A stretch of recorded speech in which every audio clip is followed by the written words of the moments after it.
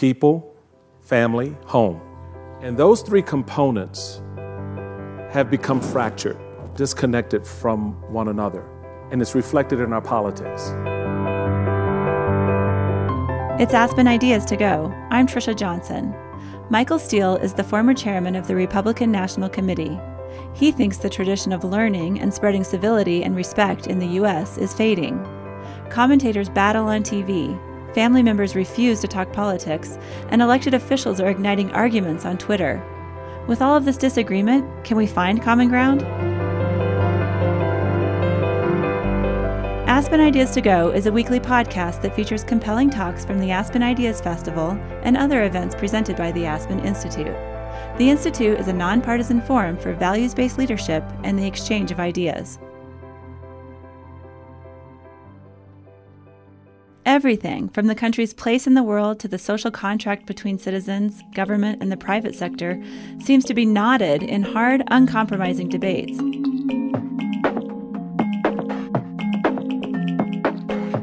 How can we learn to walk on the other side of issues and regain a sense of civitas? Civitas is not just the collective body of all citizens, but the social contract that binds us, our shared responsibility, our common purpose, the notion that we're all in this together. This episode examines some of the debates underway today and whether National Civitas needs a reboot. Michael Steele is joined on the Aspen Ideas Festival stage by New Orleans Mayor Mitch Landrieu, American Federation of Teachers President Randi Weingarten, and David Gergen, the co-director of the Harvard Kennedy School's Center for Public Leadership. Steve Clemons moderates the conversation. He's the Washington editor-at-large for The Atlantic. This conversation happened in June 2016 before the presidential election. Many of the same arguments are at play in the U.S. today. Steve Clemons opens the discussion. How many of you may have known Father Healy of Georgetown University? Anybody here? This guy ran he's no longer with us, but he ran a course at Georgetown on Arab-Israeli relations. And he would have, his Jewish students come in and he would assign them to come in and argue the Arab side of the equation regarding the Israel-Palestinian dispute. And he would get his Jewish students to come in and argue the Arab side and vice versa, the Arab students. And I met an ambassador, I don't want to mention where he is, but he was a member of the Saudi royal family who went to Georgetown, and he shared with me that the hardest thing he ever did in his life was that class and having to argue persuasively and compellingly the Israeli side of the equation. He said it changed his life. It made him understand much more of the world and how important it was to walk on the other side of issues. And I wanted to start with that theme and begin the discussion with David Gergen, because you've seen so much. You and I have had conversations before, and you sort of lament, in a way, the state of civic debate in the country. And I'd love to just get a snapshot of what you think has made, if you agree, made the environment so toxic. Well, I'm very distressed, as I think almost everybody in this room is, about the state of our civic life altogether. It goes beyond discourse. I think, obviously, this campaign has I think, disturbed all of us with the quality of the rhetoric and that sort of thing, and what it portends for the future, and the deepening, if one could even believe this would happen, the deepening polarization that is occurring. And I think the question becomes then, what can we do to repair our civic life? To Lincoln's words in the second inaugural, how can we bind up our wounds? And create a sense, once again, that we all, that we may have come in different ships, but now we're in the same boat together. Which is, that sense is missing from the community. I would argue that in the campaign, there's been a lot of stress upon what more the government can effectively provide for people. And I think that's important. We do need more opportunities for people. But I would argue that when we've been at our best, it is when we have provided opportunities by also asking responsibilities from those for whom we're providing. The two best, most significant human resource programs we've had in the country in the last 100 years were both of that type. One was the CCC under Franklin Roosevelt. And Roosevelt proposed it in the spring of 34. And by that summer, the Civilian Conservation Corps had 250,000 young men working for $1 a day in the woods, working in national parks. And it was a 9-year program, the most popular program in the New Deal. It provided jobs for young people, but in exchange for work. And that's a very important concept. And similarly, after World War II, we had 16 million veterans. We had the GI Bill, and it provided educational opportunities for nearly 8 million veterans coming back. We doubled the number of young people going to college in the United States as a result of the GI Bill. We helped to create a middle class. And what was that all about? We're going to give you an education in return for your service. And it seems to me that's what we ought to be looking for now as a way to bind up our wounds. There ought to be a way we could work with Randi. And if we had an urban conservation corps, civilian conservation corps, that could work in our school, not take jobs from teachers, but work with teachers, try to help and everything else, I think those kinds of things would make a major difference. David, where is that idea you suggested of some form of service or service beyond oneself to some sort of national goal? Right. Where is that unpopular? Who would be the enemy of that idea? It gets lip service from a lot of people. The Aspen Institute with Franklin Project started off with General McChrystal moving down this road. I've been a part of that. But it meets a lot of resistance from people to say, well, how much will it cost? And that's an understandable question. But here's the deal I think we could make. And that is American corporations have at least $1 trillion. Some people think as much as $2 trillion sitting overseas they would like to bring home. Because because of the high taxes here, high corporate taxes, they don't want to bring it home. They're just letting it sit there. Once they're investing in some overseas. The next president can make a deal. We're going to let you bring that home, but in exchange for that, we want a piece of it to create jobs for young people in this country. Exactly. And get them the kind of training. Yeah, exactly. That'll get them jobs. So, yes, yes, yes, amen, amen, amen. But I think to your point, so a few years ago, I proposed that every junior high and high school student have some kind of service or project-based instruction. Because part of how we would really actually engage in Civitas is we have to get kids to actually walk in each other's shoes. Right. And not just have a 32-minute exercise once in a social studies class about debating something. Part of the reason why we actually made some progress on moving away from the test fixation in schools is because people have actually started to buy this argument. But to David's point about actually getting it into schools, I get a lot of lip service. Oh, great idea. We're never going to be able to do that. But at the end of the day, if we started in terms of high school students thinking about how to get high school students to engage their own agency in their own local communities and how to actually be involved in their own local communities and do it as a project for credit, either as teams or individually. That starts getting the sense of both engagement and responsibility. And so I think that that's really, really important. To your other point about, I've watched what you've said in a place like Cincinnati, where we do have, in most schools, wraparound services where business is engaged and others are engaged. So you have a school which is on the foothills of Appalachia, Euler Elementary School, where we actually give kids food bags over the weekend, not just for themselves, but for their family. And we do it as bags so there's no stigma. People take it, people don't take it. There's lots of other things that we do in terms of children's well-being. But one of the things is there's a tutoring room. And AT&T and a couple of the other corporations in Cincinnati person the tutoring room.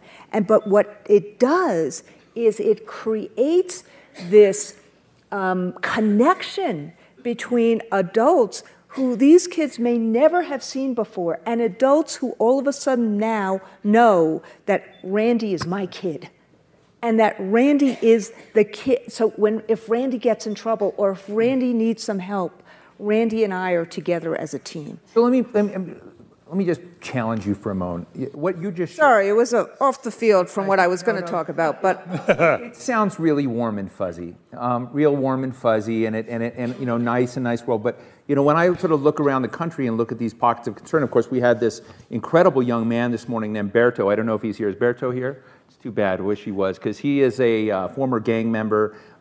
He was in a gang in high school from 13 to 17 years of age. And he, through a string of events, he sort of moved out of the gang world, but brought a lot of the trappings and methodology, the sense of family and protection and concern, and found ways to express that in other kind of community bridge building things. You're looking at Venice High School, and I hear there are 90 organized gangs in, say, Venice High School in the arena that you're talking about. And you've got a lot of movements around the country of people who feel like they've been victims and that they live in a zero-sum competition with others who are getting more than they're getting. So it creates how do you deal with that environment?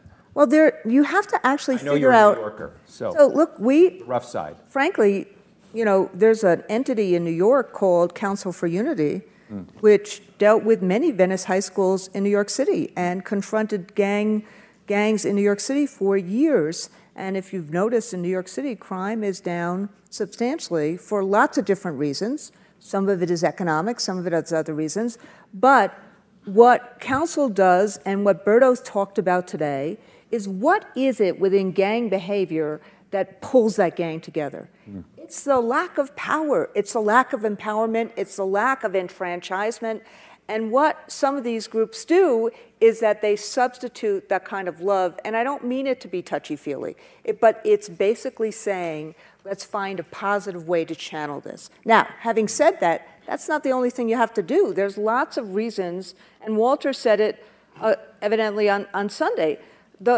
We have a racial and an economic fault line in this country that is tremendous.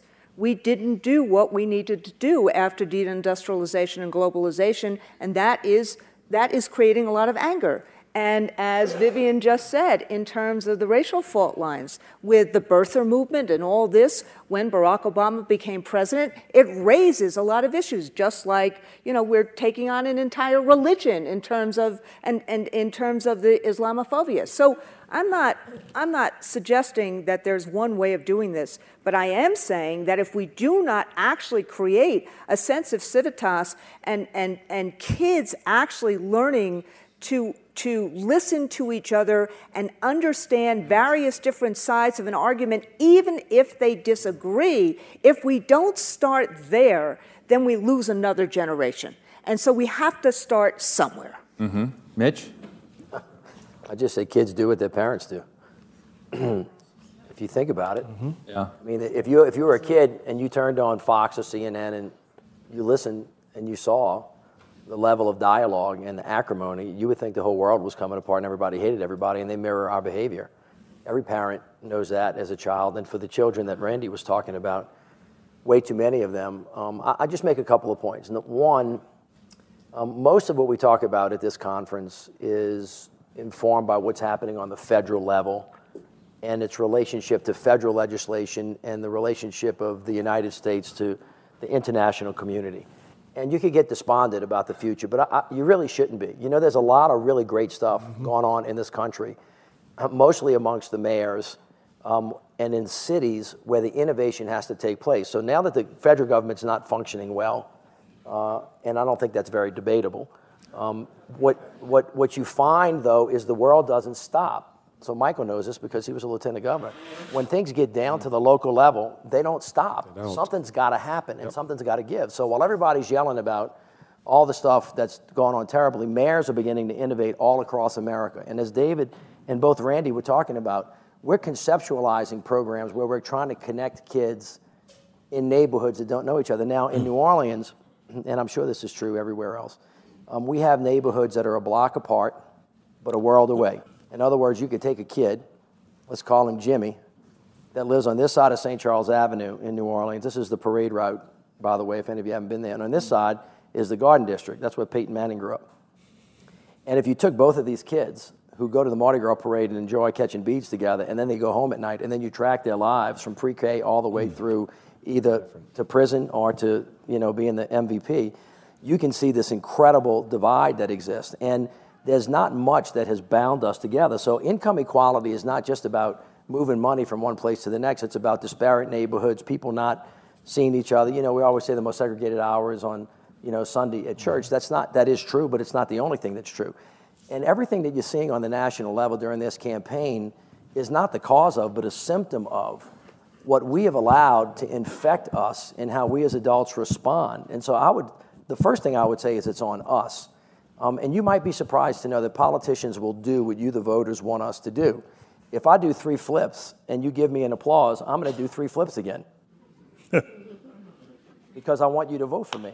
Yeah, we want to see it. And so in some ways, if you think about it, you know, when they asked, I'll just give you an example about Mr. Trump, when they had this argument about, well, should you start using the teleprompter? Should you be more presidential?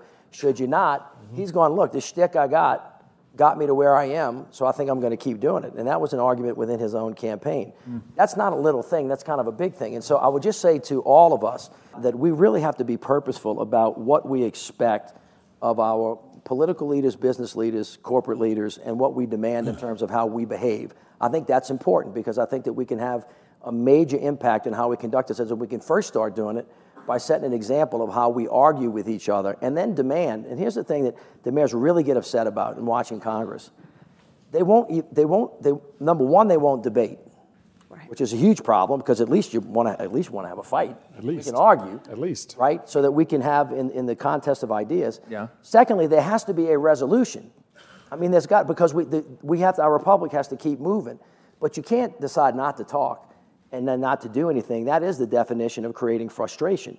So I think we have to put pressure on them to whatever they're going to do. Don't you see a lot of people deciding not to talk and not to do? I think it's built. It's just insane. David knows this better than I do. It's almost built into the way the House and the Senate were designed. When a senator can stop the country, one senator, from doing anything, or the Speaker of the House decides he's not going to bring something to the House floor unless only 25% of his caucus votes for us. I think everybody in here thinks they're going to throw an idea on the House floor. There's going to be a debate between 435 democratically elected people, and the majority is going to win. That's not what happens.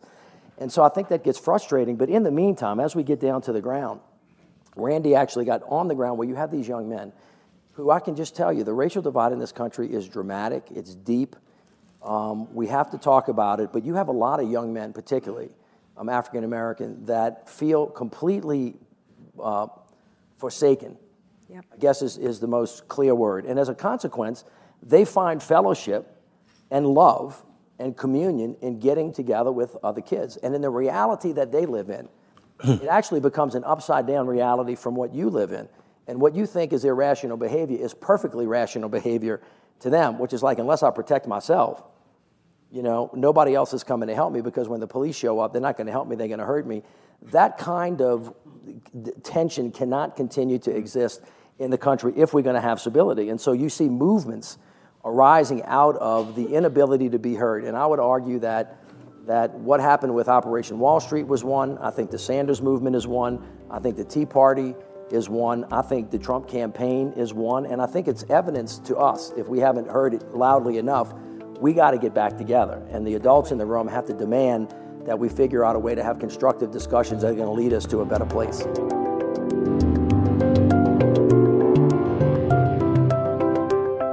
It's Aspen Ideas to Go. I'm Trisha Johnson. On the show today, can we reclaim Civitas in American society? Washington editor of The Atlantic, Steve Clemons, is moderating a conversation with New Orleans Mayor Mitch Landrieu, former presidential advisor David Gergen, MSNBC political analyst Michael Steele, and Randi Weingarten. She's president of the American Federation of Teachers. Their discussion, held in June 2016, took place at the Aspen Ideas Festival. Here's Steve Clemons.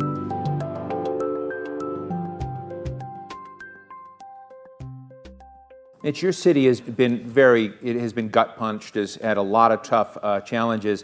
And I've always been wanting to ask you, as a mayor, because you're sitting there supposed to be the guy, the Wizard of Oz, who knows everything, have your constituents ever done anything in building community that just completely shocked and surprised you, that said, whoa? That's a low or a high? That's a high. Well, listen, we were dead.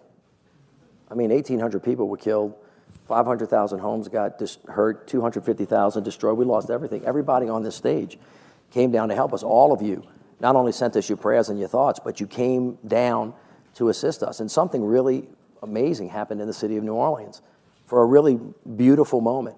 People lost their personal identity and actually came together as one city, and people that would never get together with each other helped each other out. And there's been an incredible communion, and as a result of that, the city of New Orleans is not only alive again, but doing well. That's why I'm telling you, I'm testifying to you that this is possible. Our country's not even close to being at the point of no return. We can get this back. We've done it many, many, many times, but here's the thing. You have to decide to do it.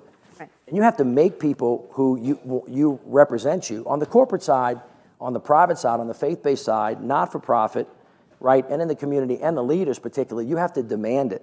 And then you have to act that way, and you have to reward it. Unfortunately, it's not unless you have a near-death experience where you feel like you have no other alternative do you actually come together. So something like Orlando will bring us together really quickly, but unfortunately momentarily. And then we get back to the fighting. And that's unfortunate. We've got to find a way to sustain it. So I would just say, let's have a good argument.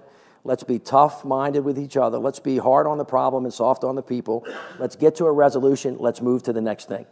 And, you know, that's the way the Republic works. And I think that we've gotten away from that, and I think we're the worst for it at the moment. But just on the federal level. Local level, we're rocking it, and there's a lot of good stuff going on. So, Michael, I want to bring you in, but as you answer, I want, you and David are our professional pundits here, like you're like out there handicapping these various campaigns. And, God help us. Yeah, but you know, I think part of the question lurking in the back of everyone's mind here is, do you think somebody like Donald Trump can play by these rules? Is there, you know, can he exist with all of us under one roof as well? I mean, I think that's the question, is that many people feel like that society in some ways is tearing itself apart. Are we so far along that we're no longer under one roof, no longer on one boat, to quote David? Oh, no, we got off the boat a long time ago. We're in a very different space, and it really goes back. I think I want to set up my answer by sort of recapping what we just heard.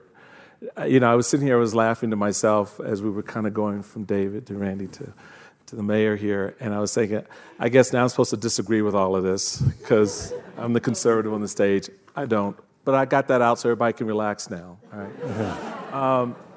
What we heard were three things that struck me: community, education, ideas, solutions, Randi, people, family, home. And those three components have become fractured, disconnected from one another. And it's reflected in our politics, where we cannot have a civil conversation within our community because we're now red and blue people. All right?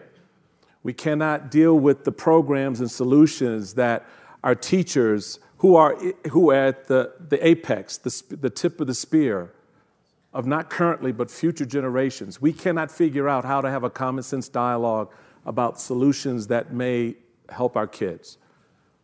And at home, we're perpetrating or perpetuating bad attitudes, bad lessons.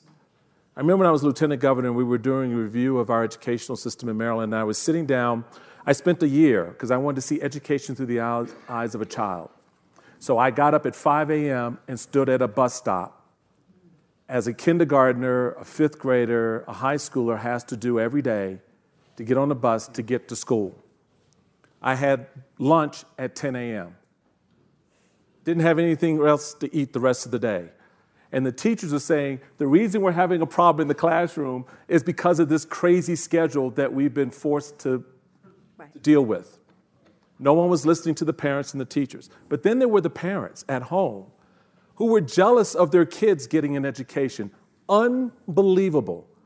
I could not fathom that a mom or a dad would be jealous of the fact that their child is getting an education because they had a bad experience in school. They wanted their kid to have a bad experience in school. So that's what we have, these forces working at home. When we get into the broader conversation about civility and respect where does it come from? Where is it taught? Where is it learned? Where is it applied? It isn't. So we have as much responsibility for that as the institutions we're looking to, the elected officials that we are, applauding for their backflips.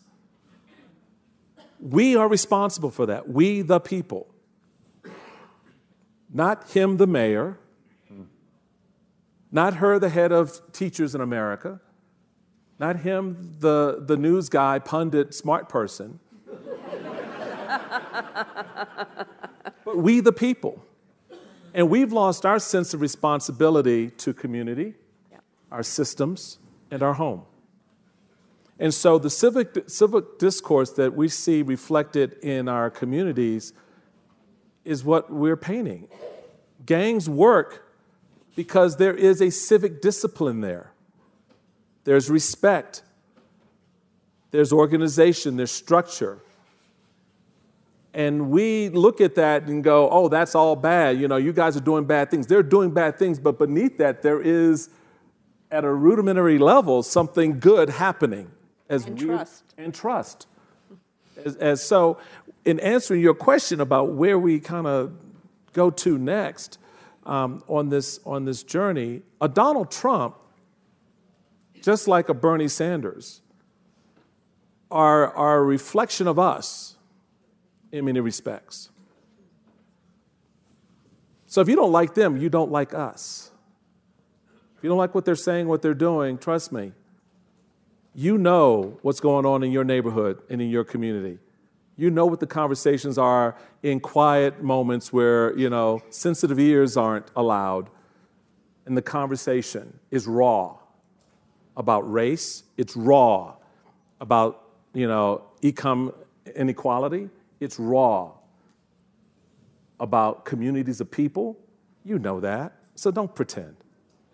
All right? And that's what we're doing. So if we want to have an honest conversation about race in America, let's have it. I'm ready. I've been ready for a long time. But I'm not finding a whole lot of partners out there. If we want to have an honest conversation about education in America, let's have it. I remember, just so you know, I had a sit down with the head of the teachers union in Maryland when I was lieutenant governor. And this was the best example of everything we're talking about. So we sat down, she was in my office, and I was in the process of proposing some reforms in education in Maryland.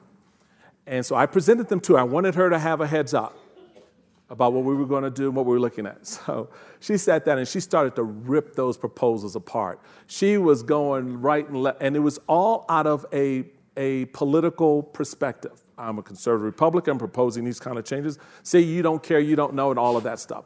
Of course, my reaction was a political one to her. And I was like, okay, see, there you go. We can't get anything done because all you guys want to do is just you care about the union more than you care about the kids, yada, yada, yada, right? That literally went on for 15 minutes. And it struck me in that moment, this is BS. Right. And I looked at her and I said, you know what? We can spend the next hour peeing on each other's shoes. I was a little bit more strong. Or we can actually focus on what we both have an interest in. And that is our kids. And lo and behold, that melted away all of the hostility, all of the red, blue BS. And she helped me craft a 30-point plan that we could get through the legislature that benefited teachers, that benefited parents, that benefited students. Because at the end of the day, that's what the goal was. And if we can all bring community and our institutions and our home into that space, I think we can begin to turn that corner on civil discourse. Very powerful. Thank you so much.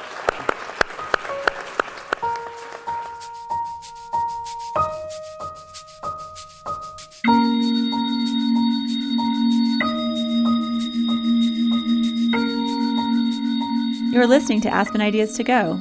If you like today's show, check out How a Nudge Can Change Everything, featuring Cass Sunstein and David Brooks. Behavioral scientists have learned that big improvements can be made by simply encouraging or nudging people toward the right decisions. Find the episode by searching Aspen Ideas to Go on iTunes.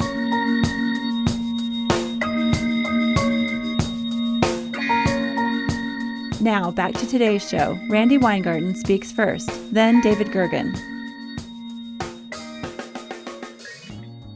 I think there's one more piece that Michael didn't layer on, that if we're being really honest, is that our country is totally resegregated with the exception of our workplaces.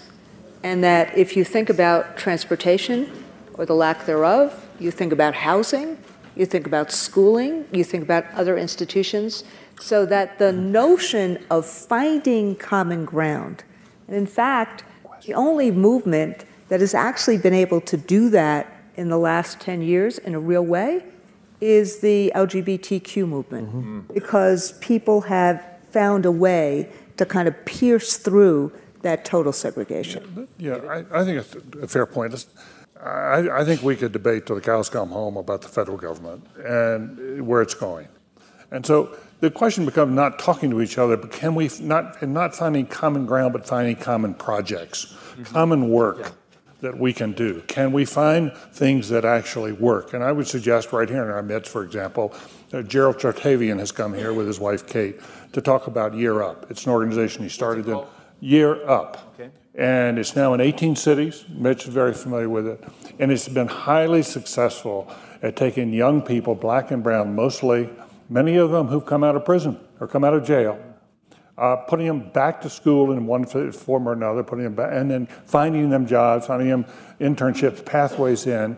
And it's really working. It's expensive, but it's got a lot of support from the business community. And the issue becomes for a lot of these nonprofits, and that's where a lot of the idealism of the younger generation is going. And we have a tremendous number of young people who are very idealistic and want to change the country. But the question becomes not just one nonprofit that's successful, but how do you join the nonprofits with the government, with business, to make systems change, to move beyond, because some of these nonprofits have been successful, but they haven't really moved the needle very much.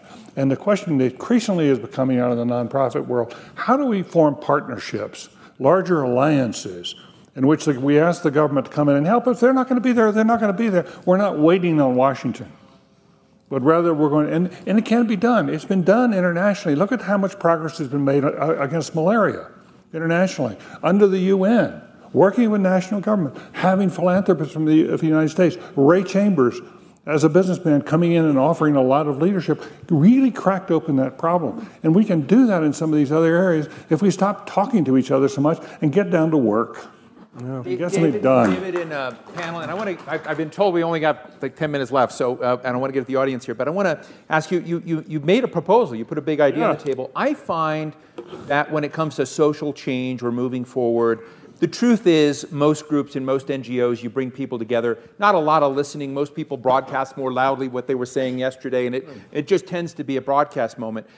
So I loved your idea, but where I see the needle moving in some cases is when you bring odd bedfellows together. Absolutely. Something. And I'm interested in how each of you thinks about that. I remember hosting and getting on the same stage two people who thought they'd never be on stage together on immigration, Rahm Emanuel and Grover Norquist. Now you see the Koch industries and Koch brothers pushing criminal justice reform. And so sometimes the unexpected tends to wake people up more and create more space. I agree with that. But we did a project here at Aspen on religious pluralism. Over the last couple of years, Madeleine Albright and I happened to co-chair it.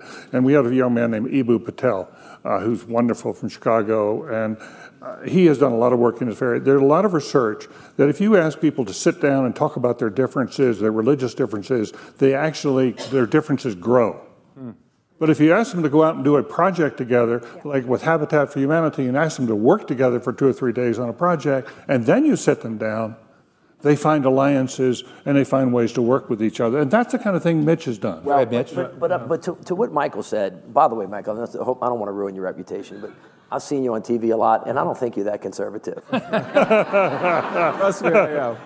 Okay, but no labels today. I'm making a point here. Michael and I were co-lieutenant governors together. I was lieutenant governor of Louisiana, and he in Maryland. And I got to see Michael on TV because he then went on to be the chair. And I looked at him, and I said, I can work with that guy. You put me in a room with him, I can figure it out. I don't really care if you're conservative or if you're liberal. It doesn't matter to me.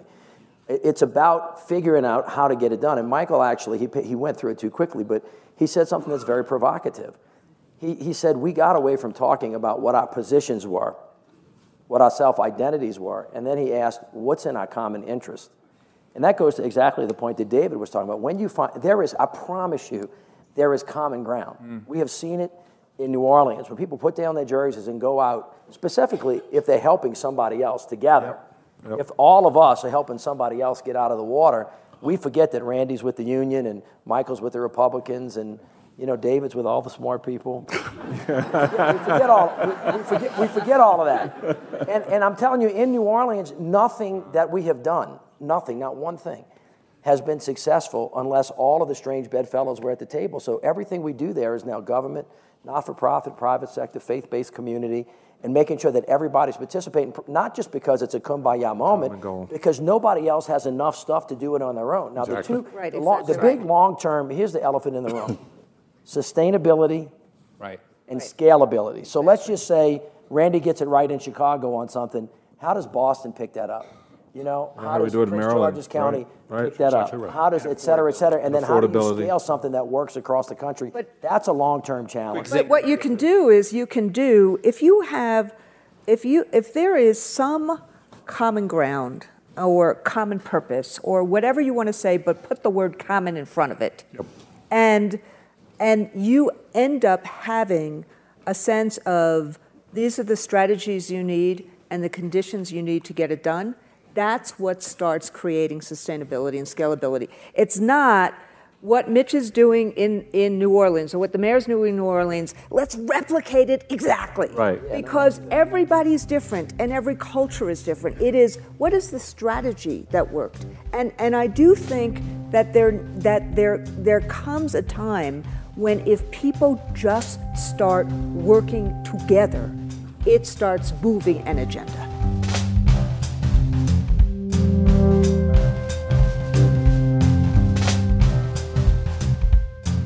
Randi Weingarten leads the labor union, the American Federation of Teachers.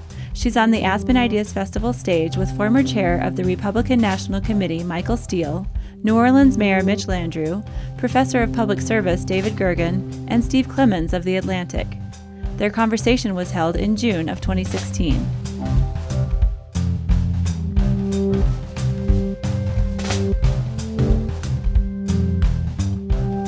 Next, Clemons asks audience members for questions. Several people ask their questions before the speakers give answers. I have a question about how the disconnect between Mr. Steele's view and the leadership in his party is playing out, and when I hear you say we can find common projects, and yet the leadership in Washington says we will prevent you from accomplishing anything. How do you rationalize that? So hold just a second. In the very back, run to the very back. So I've enjoyed this panel very much today.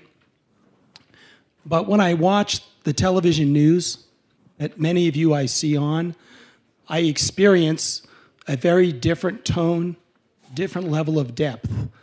And what I would like to hear is any of your comments about any improvements that could be done on the media. This ought to be on TV, shouldn't it? Yeah. Thank you. We'll come back, and then right down here in front. Along with the inequality that we're experiencing in this country is the inequality in education. Right. I know Louisiana is pretty low in literacy, like 49 out of 50. And I'm just wondering what is being done to help that in New Orleans. Thank you. So we've got three great questions. One on sort of the complicity of the media in shallow, vapid commentary, which thankfully by implication you said we're not doing. The other is the Republican scene. And I'll broaden your question about inequality in education, just unevenness in a lot of these issues that we care about across the country. Is that okay? So quick answers, quick thoughts, David? Well, on the media, I plead guilty. I'm part of the system that has, I think if Fred Friendly were here, he would tell us, whoa, this is a departure from where we thought we were going when television was in its early stages. And I think it reflects not only the business values, but it also reflects the decline in discourse in general in our politics and in our country. we're going to the lowest common denominator, and the media is covering it. And the language changes. What's acceptable now was you couldn't say some of these things some years ago. And in a campaign to go out and charge Mrs. Clinton with being corrupt, to be in criminal violation of the law, with no hard evidence, or to accuse Mr. Trump of being a fraud when there's lots of smoke, but we don't have yet see the fire. And we covered that stuff, and we move on, and it's now just sort of part of our culture, and it's going to take a long time to repair this. But I think if you start by trying to change the media, I don't think that's a winner. I think you start by trying to change the culture, and trying to change, and let there be new things the media can cover, and try to do it in a different way. Thank you, Randi. Our education. So there's one great thing about America, about education, which is we actually believe in access for everyone.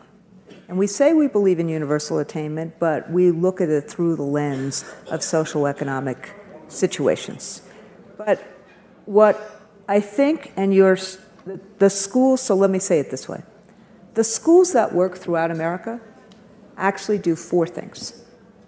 They focus like a laser on how we build the capacity of the teaching and the principal force, how we build that capacity, including if somebody can't teach, they shouldn't be there.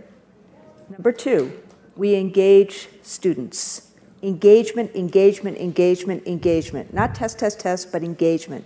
Where kids are, not where we want them to be, and we bring them to where we want them to be. And number three, we address students' and families' well-being, like what we were talking about at the very start of this session.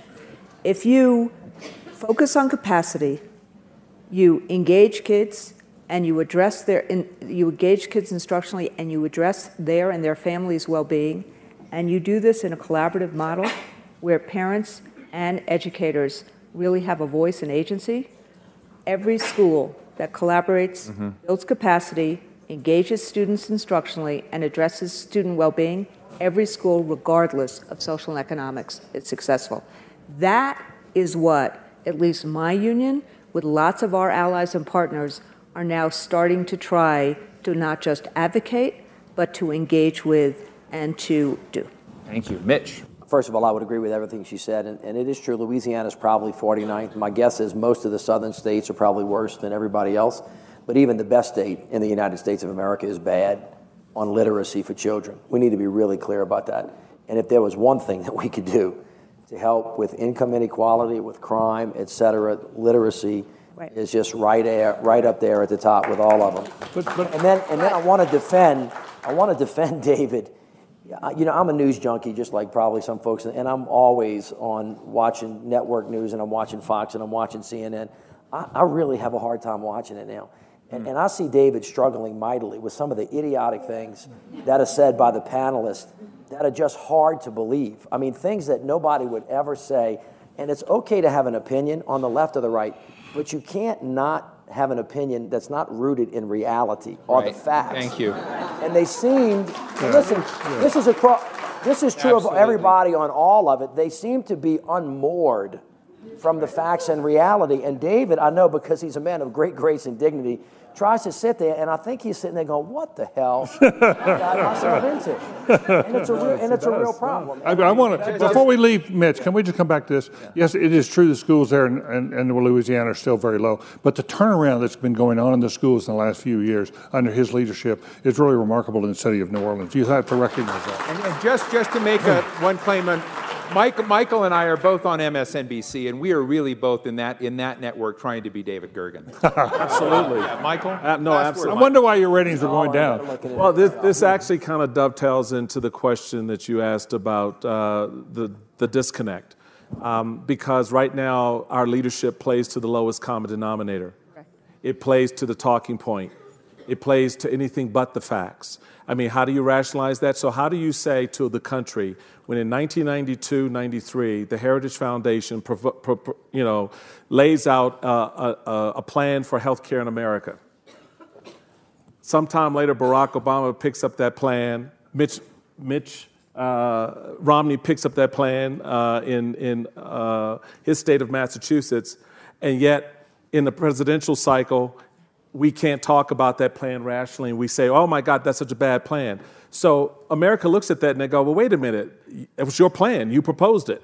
Playing to the lowest common denominator is the new reality. Playing to anything but the facts or distorting the facts is the new reality. And that's what our politics has become. It's become finger-pointing, zero-sum game. I win, you lose.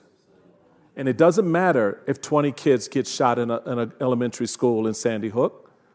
It doesn't matter if 49 people get killed in a nightclub. It doesn't matter if the educational system in this community or that community isn't working because of failed policies and backward looking and thinking. What matters is whether or not the interests in Washington and in our state capitals that are funded by the various coalitions of lobbyists and vendors and other like-minded mutants, if you allow them to poison the system, they will. And they have. Thank you. I wanted to, just before I thank everyone, first of all, thank you. This panel today was meant to sort of start a conversation and to trigger this question in your own minds as you go through the Ideas Festival and beyond about the state of Civitas. But please give a round of applause to Michael Steele, Mitch Landrieu, Randi Weingarten, and David Gergen. Thank you all very much.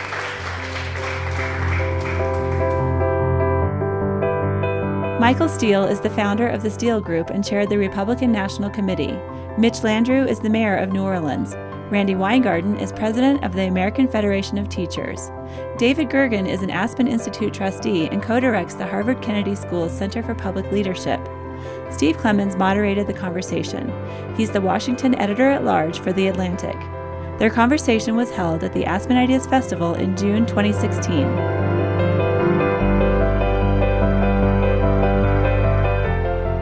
Make sure to subscribe to Aspen Ideas to Go on iTunes or your favorite podcast app.